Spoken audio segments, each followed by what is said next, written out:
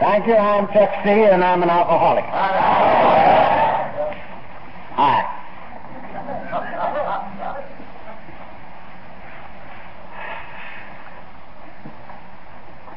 My, what a bunch of people. I wonder how many of you are drunks.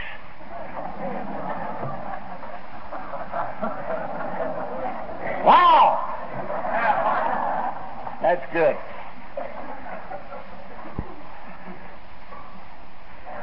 You know, Buttermilk says he hopes I don't louse this up. So he completely ruined my opening remarks.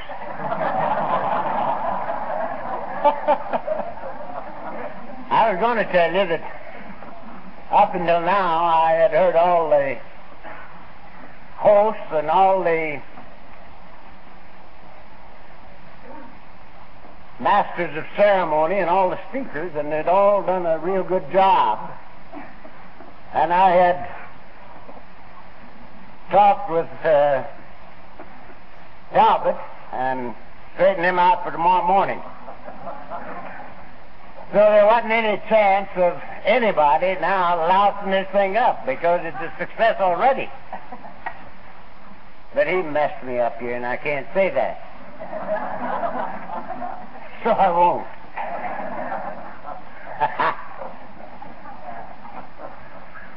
I come to Arkansas every 17 years.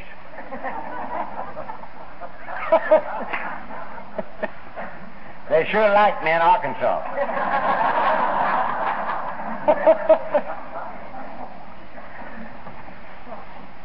I think they got me sort of mixed up with the Little Rock plan.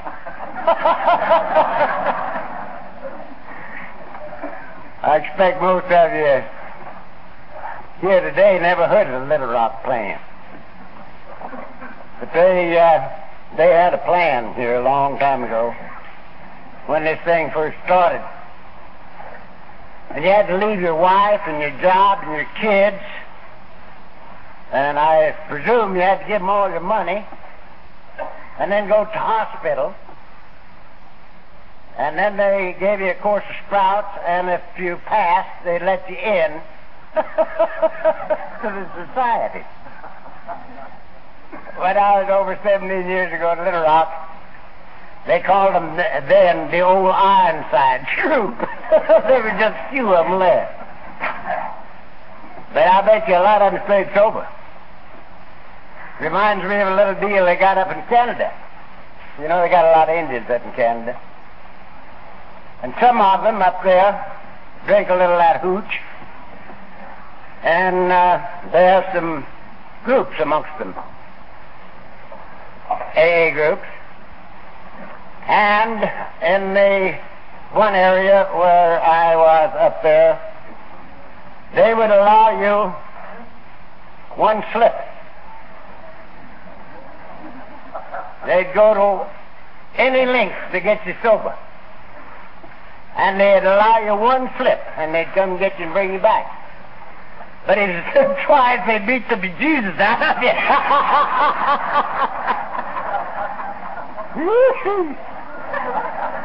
So they only slipped once up there.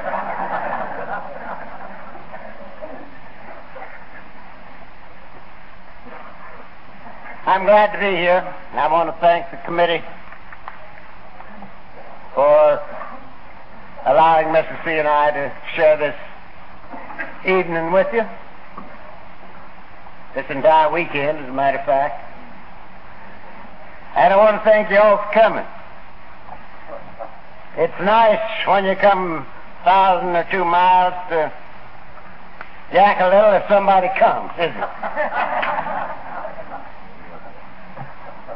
Buttermilk says, I hope the hell you thought up something pretty to say because I came a long ways to introduce you.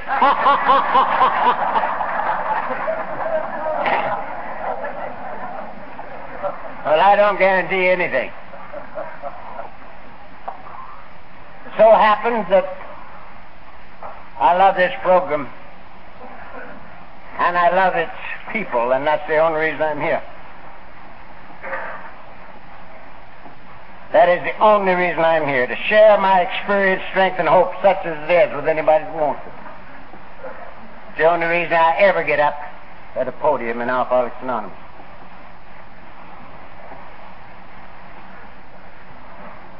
I have now some 9,450 days that I would not have had were it not for the grace of God through the miracle of Alcoholics Anonymous. And I am most grateful. I have no doubt that the reason that I have been so slap happy for 25 years and 6 months is because I didn't get here too early.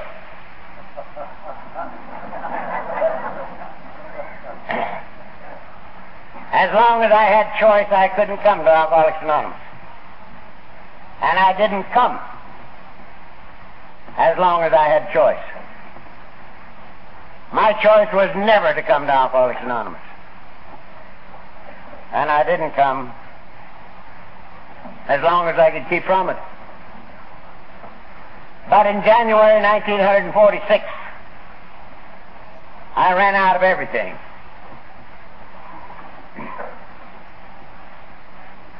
And there was no place else for me to come but here. What are you pointing that at me for?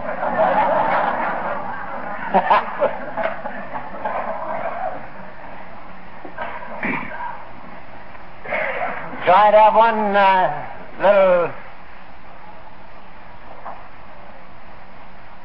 piece of counsel for all of you who might be a little bit alcoholic and who might be still taking a few sniffers. Be not discouraged. The time will come when there ain't no place else to go.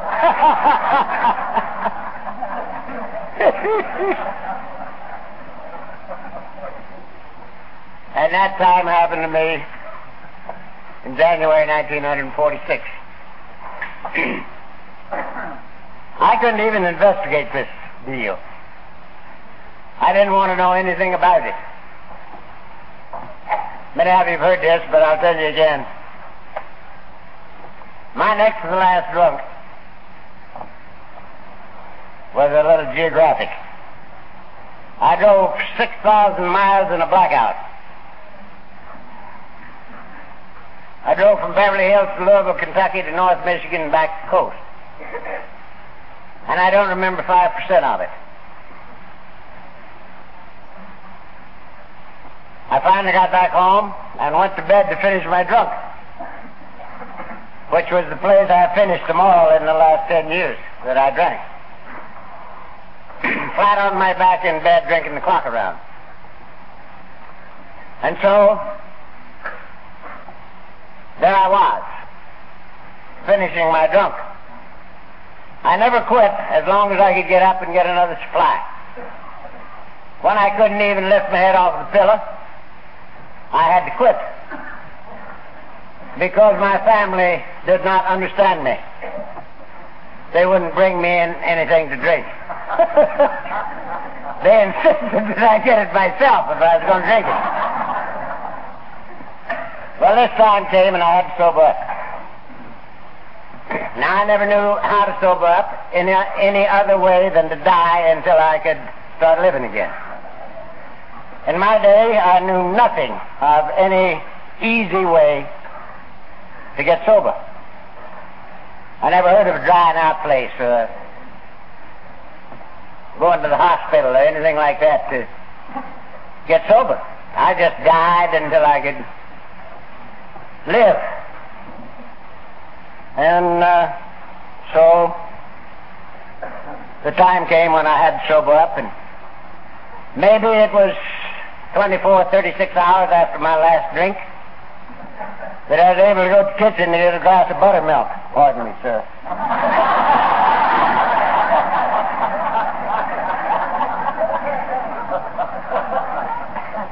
And I did. Well, Mrs. C and Dick were sitting in the living room, and they heard me let out a beller and heard me hit the floor.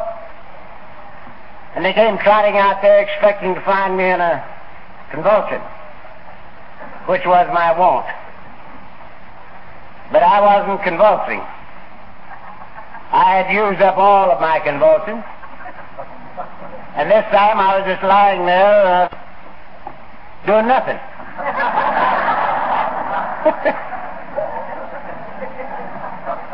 They tell me I was a very peculiar color. I was blue. And they couldn't wake me up, so they got all exercise and called for the oxygen squad from the Beverly Hills Receiving Hospital to come down and wake me up. Well, I got to tell you something that I think is funny now. You know, the many, many times that I've come to, after, say, just a lousy little 30-day drunk,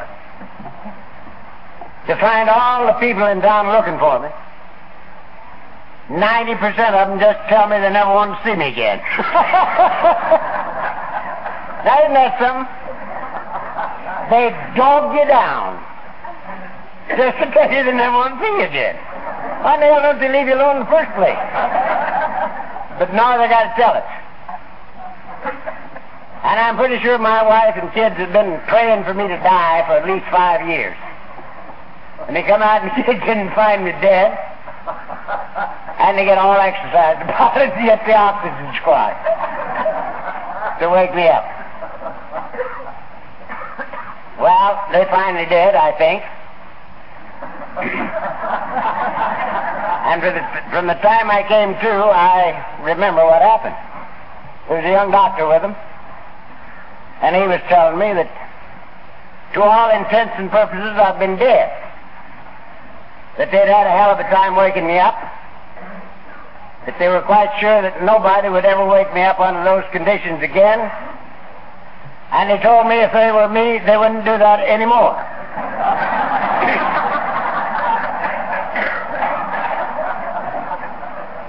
I got the impression they were against it.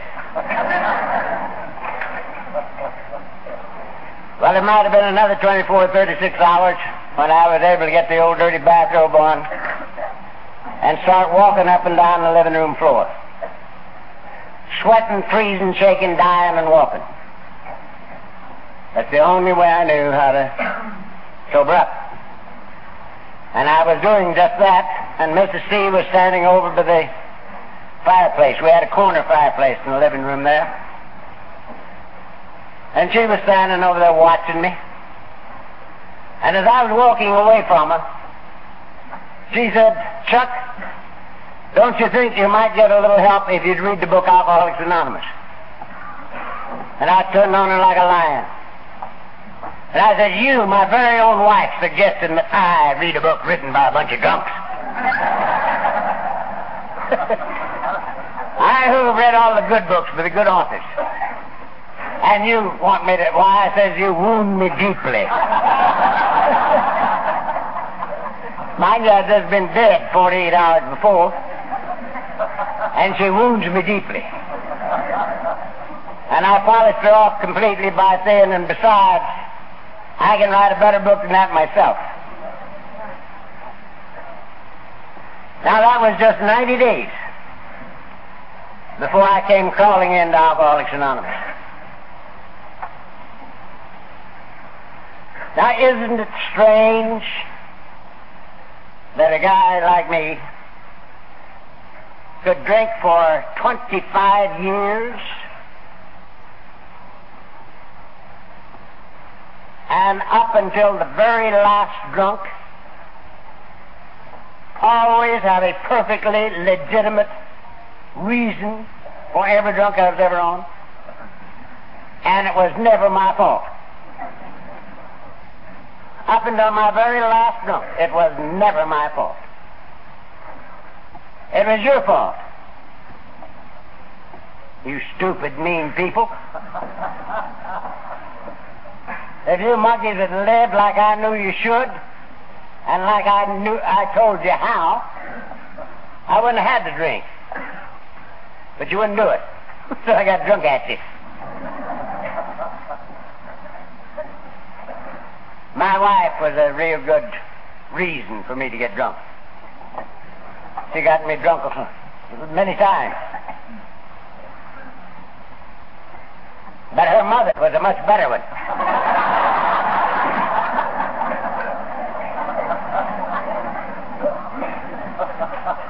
Her mother lasted for 5 years after all the rest of the excuses had burned up. She was a king-size excuse or reason. See, she only had one kid, and I was married to her. And she was living with us, and she had a grandstand seat watching me crucify her only daughter. And she didn't like me very good. And I didn't like her that good. Because, you see, if she hadn't been there, I wouldn't have had to crucify her daughter. But just in passing, she lived with us for 5 years after I came to the program. And it is remarkably astonishing what this program did for her.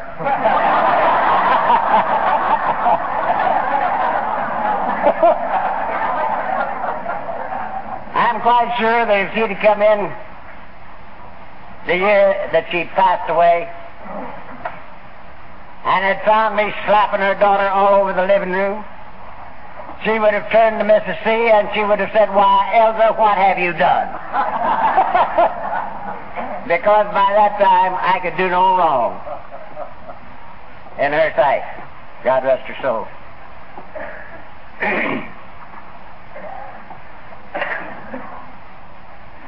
To have been able to drink for 25 years and never to be able to see, if there be fault, it's mine. You know? Now that happened to me on my last drunk. I came to see that if there be fault, it's mine. And you know something? I've never had to have a drink since then. Since I said to myself, if there be fault, it's mine, I have never had to take a drink. So I'm very much in accord with our book when it says the first condition for sobriety is to accept ourselves exactly as we are, where we are right now. This is the first condition. You'll find it the first sentence in the second paragraph of chapter 3. We learned that we had to fully concede to our innermost selves that we were alcoholic. This is the first step in recovery. We learned that we had to fully concede to our innermost selves that we were alcoholic. This is the first step in recovery. Now, why is that so necessary? Because we have gotten ourselves caught in a trap that we cannot spring alone. We have to have help. And it is impossible for the likes of us to get help until we recognize the need for help. There's no way that even God can help us when we won't let Him. And so the first condition for sobriety is that we accept ourselves exactly as we are, where we are right now. The second condition is that sobriety must come first. Now, this is not only difficult for the alcoholic to come to see, but it's almost impossible for the non-alcoholic to come to see. That sobriety must come first. And I'm one who believes that unless and or until sobriety comes first, we can't have it. And unless it remains first, we cannot keep it.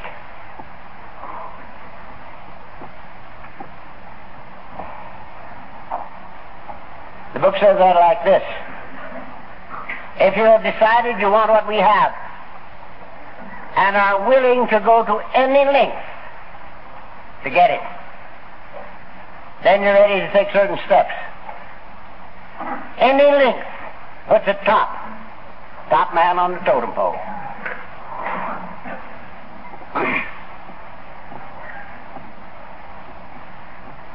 Because unless and or until it comes first, you and I are not going to do the things necessary to obtain and maintain our sobriety. We're not going to do it. It is necessary, in my opinion, that if we be alcoholic, we either drink the last dregs out of the bottom of the cup, as I did, or we must come to see that the only thing ahead of us is permanent insanity or an alcoholic death. Or we will not do the things necessary to bring it about and to maintain it. I remember Mr. C spoke of this today. I attended meetings every night for 6 months with the great fear upon me that I couldn't have this thing. I didn't think I had enough left, either mentally or physically, to get it.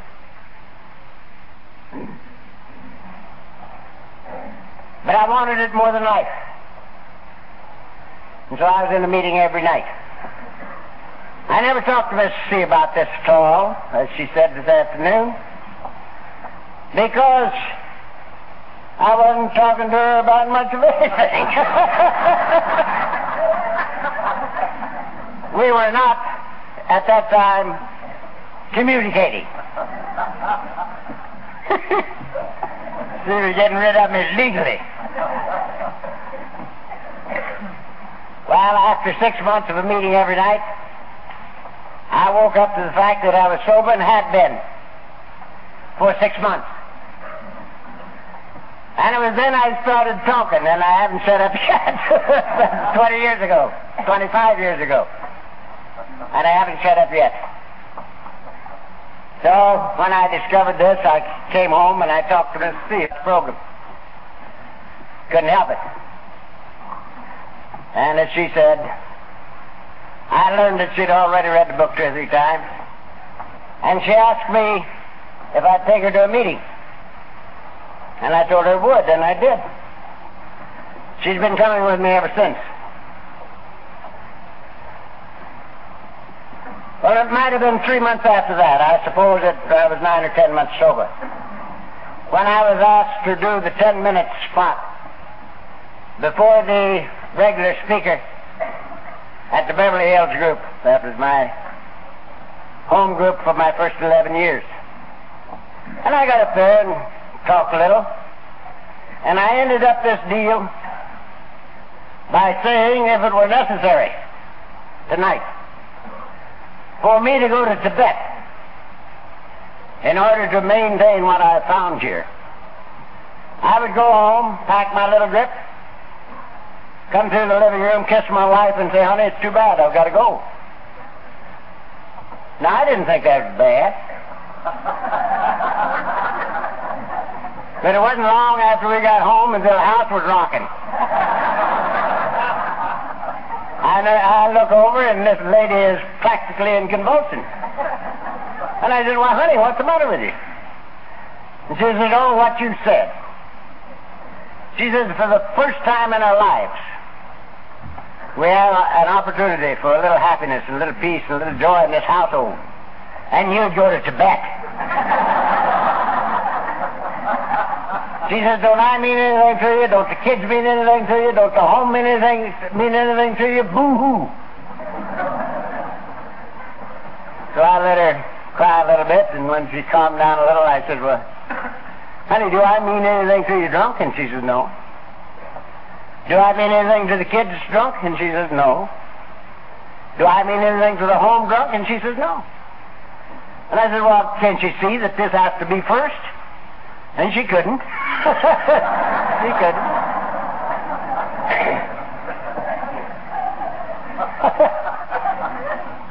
But if you would ask her now, or any time in the last many years, she would tell you whatever I have to do to maintain myself in this way. She is all for it. And of course, so am I. Now there's a little verse, and I use some verses once in a while, not because I'm too much of a verse man, but simply because they express what I'm thinking better than I can say myself. But there's a little verse in the good book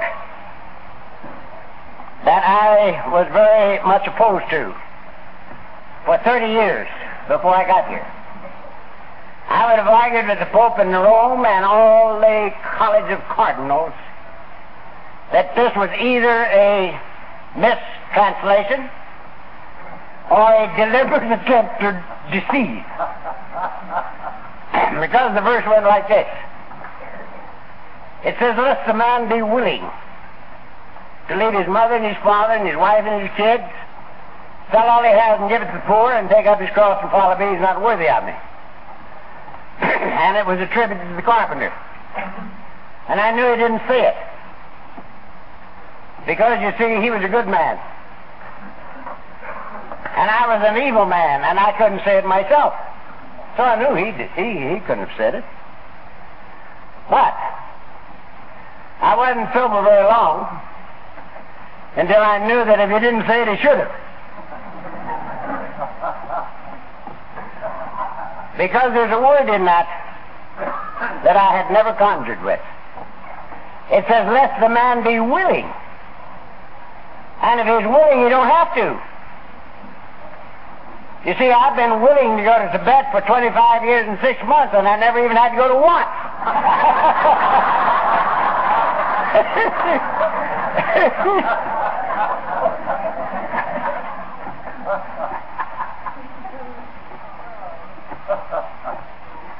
So,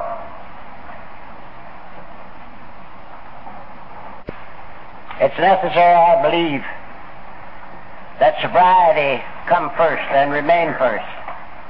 Now, the reason for this, I presume, is because we do have to have help. And our book tells us that maybe it's got to be help from a far greater than we are. The book says lack of power was our dilemma. And if we lack the power, we have to find it. And it has to be a power greater than we are. Obviously, says the book.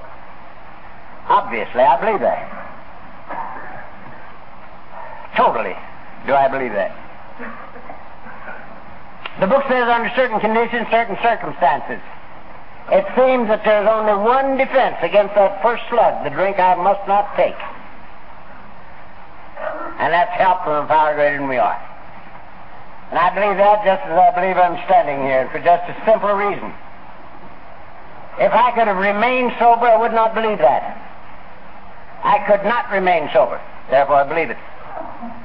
Because something happened to me 25 years and 6 months ago, and I haven't had to have a drink or a sedating or tranquilizing pill since. And I didn't do it. So I'm quite sure that it's necessary that we get help from power greater than ourselves. I am just as sure that perhaps one of the greatest roadblocks we have is that we get mixed up in why we are here. Why we are here. I think some of us get sidetracked into trying to get help from a power greater than ourselves instead of following the directions on the formula. You know? They might read that third step or hear somebody talk about it a little. It says we made a decision to turn our will and our lives over to the care of God as we understood Him. And we say, uh-oh, don't understand Him, I got to get me another book. I got to get me a tutor. So we get on a tangent trying to get some help from power greater than we are, instead of doing the things the book tells us to do. Because that second condition says, if you've decided you want what we have and are willing to go to any length to get it, then you're ready to take certain steps. And then it says, here are the steps we took. Here are the steps we took, which are suggested as a program of recovery. We're sober. The implication is we're sober. Here are the things we did. If you want this thing, do these things. And of course, the first condition is a twofold admission of defeat. And we're not going to twofold admit that we're defeated unless we have taken the first two conditions, unless we've come to see and to accept ourselves as we are, where we are right now, and unless sobriety is number one on our hit parade. Because it is not alcoholic thinking to admit that we are powerless over alcohol, that our lives have become unmanageable. This is not alcoholic thinking.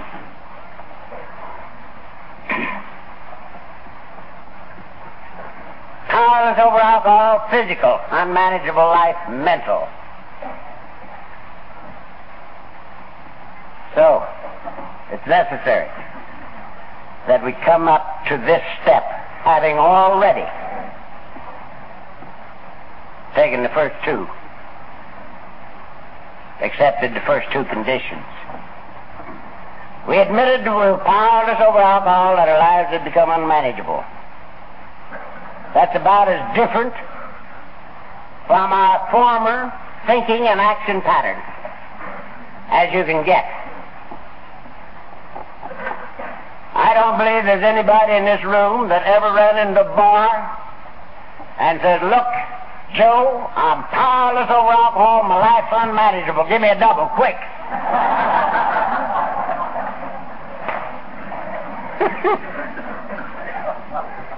Joe's the last guy that must know we're powerless over alcohol. We got to keep him buttered up a little, you know. We got to tell him about the merger we just put through, the railroad we just sold. Because after 3 or 4 drinks, we got to discover we forgot our pocketbook. We got to have him in shape. We admitted we were powerless over alcohol, that our lives had become unmanageable. Twofold admission of defeat. And it don't say unmanageable whilst drunk. Many of us read it that way. But that's not what it says. It says that our lives had become unmanageable, period. Stop right there.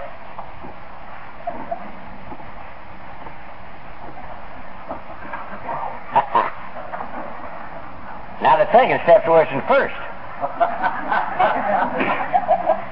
Because the second step is a left-handed admission that we're insane.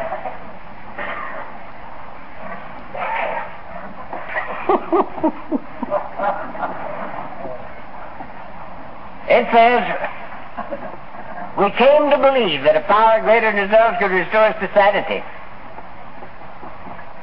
Well, you don't need to restore a sane person to sanity, right? There is an implication here.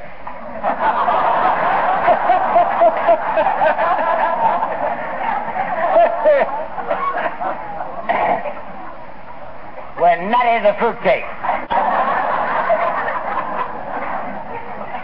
And that don't say whilst drunk.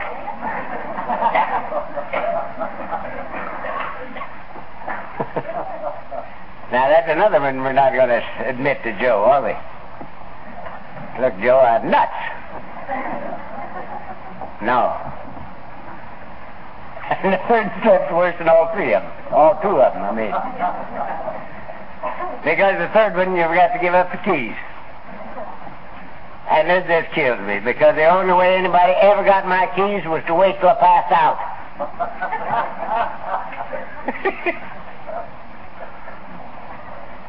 I I can come out of a pub at 3 o'clock in the morning with my wife or yours.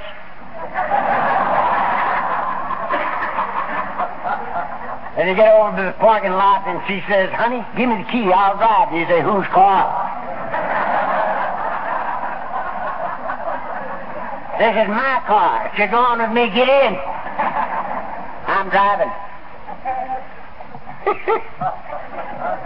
But you might do that at daylight. You ain't going no place, but you still got the keys.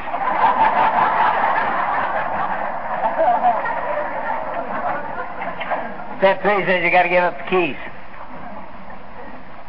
You got to get a new driver.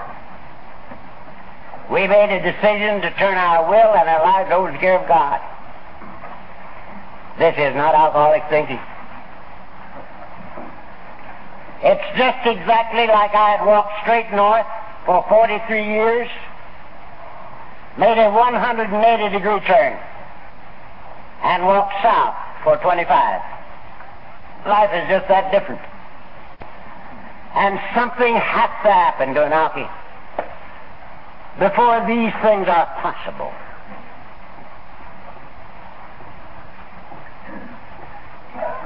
Strange thing when you look at us. Probably two of the things that we dislike the most are dirt and weakness. And how dirty can you get? And how weak can you get? Don't answer those because I know exactly. One of the most vital memories I have of my drinking past is how hard I tried to get clean after drunk. Oh, God. Quick as you can walk, you get in the shower and you wear out 2 cakes of soap trying to get clean, trying to get rid of that stench. And then you go to the barber shop and you get your ears set out and your beard scraped off. And then you put on the nicest clothes you got. We hate dirt. And how dirty can you get? And the next thing is weakness. God, how we hate weakness. We hate weakness in anybody, and much more so in ourselves. And again, something has to happen before we can admit defeat. Before we can surrender, something has to happen to us. If any one of you had called me an alcoholic 30 years ago, and I had gotten up off the floor, I'd have kicked you right in the teeth if I could have seen you.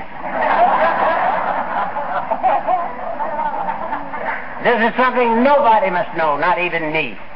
You see?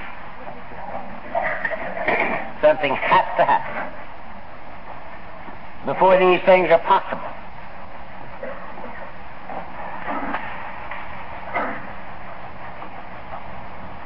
Fourth and fifth steps are worse than all 3 that have just preceded them. The 4th step says we've made a searching and fearless moral inventory of ourselves. Now this is a switch. I'm the kind of a guy that had inventoried everybody I ever knew in my entire life, and many people that were just walking by.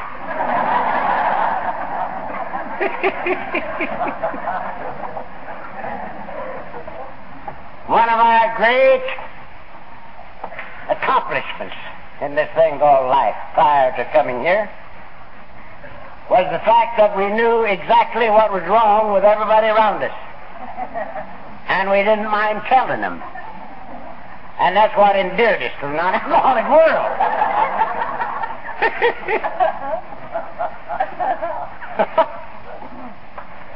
Yeah, I've got to take a searching and fearless moral inventory of me. And if you think that's an ego builder, get a thick pad and a long pencil and start writing.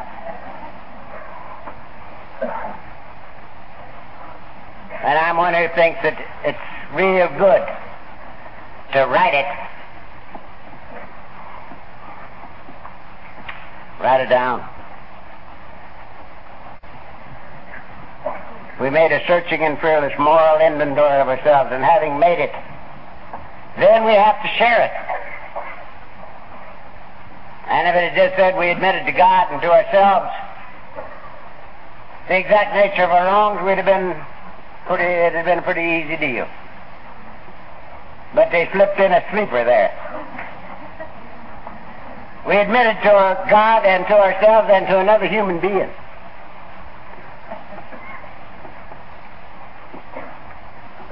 Probably the toughest thing you and I will ever have to do in our entire lifetime is that to another human being. We got to spread this dirty linen out before a flesh and blood person. And somebody's going to be walking the streets knowing what's inside of me.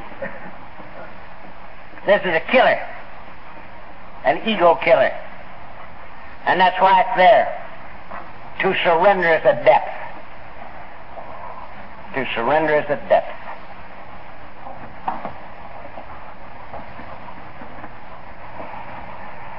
Now, having written this down and shared it, we become willing to give it away, and we give it away. Miss C touched on that a little this afternoon. And it's something I love to spend just a minute on.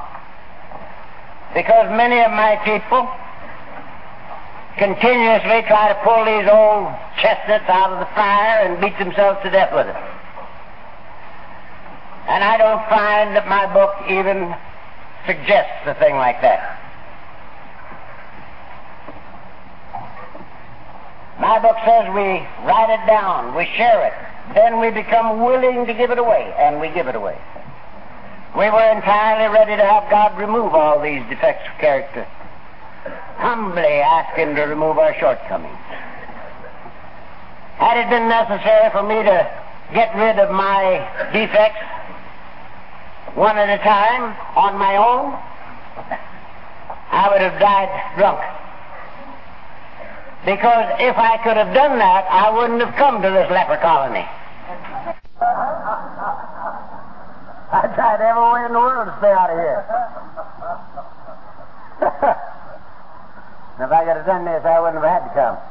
I couldn't do it. And so I'm delighted to become willing to give it away and give it away. And I'm a simple man. How do I know whether or not I gave it away? If I haven't got it, I gave it away. Now, isn't that silly? Isn't that silly? But that's the way it is with me. If I still got it, I didn't give it away.